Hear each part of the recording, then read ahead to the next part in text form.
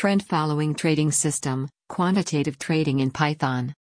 In a previous post, we demonstrated the mean reverting and trending properties of SP 500. We subsequently developed a trading system based on the mean reverting behavior of the index. In this installment, we will develop a trend-following trading strategy. We continue to use simple moving averages as noise filters in order to generate buy and sell signals. Recall that the SP 500 index is trending in the long term, therefore we will use a long-term moving average along with a shorter one. The trading rules are as follows. If 3-day simple moving average greater than 200-day simple moving average, buy $10,000 worth of stock.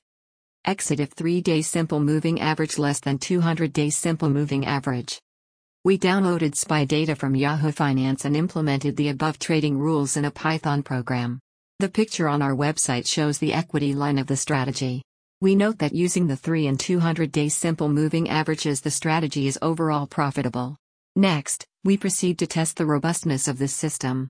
To do so, we vary the length of the second moving averages, 200 days in the above example.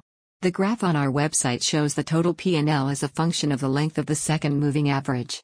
We observe that the overall profit remains positive when we change the length of the second moving average.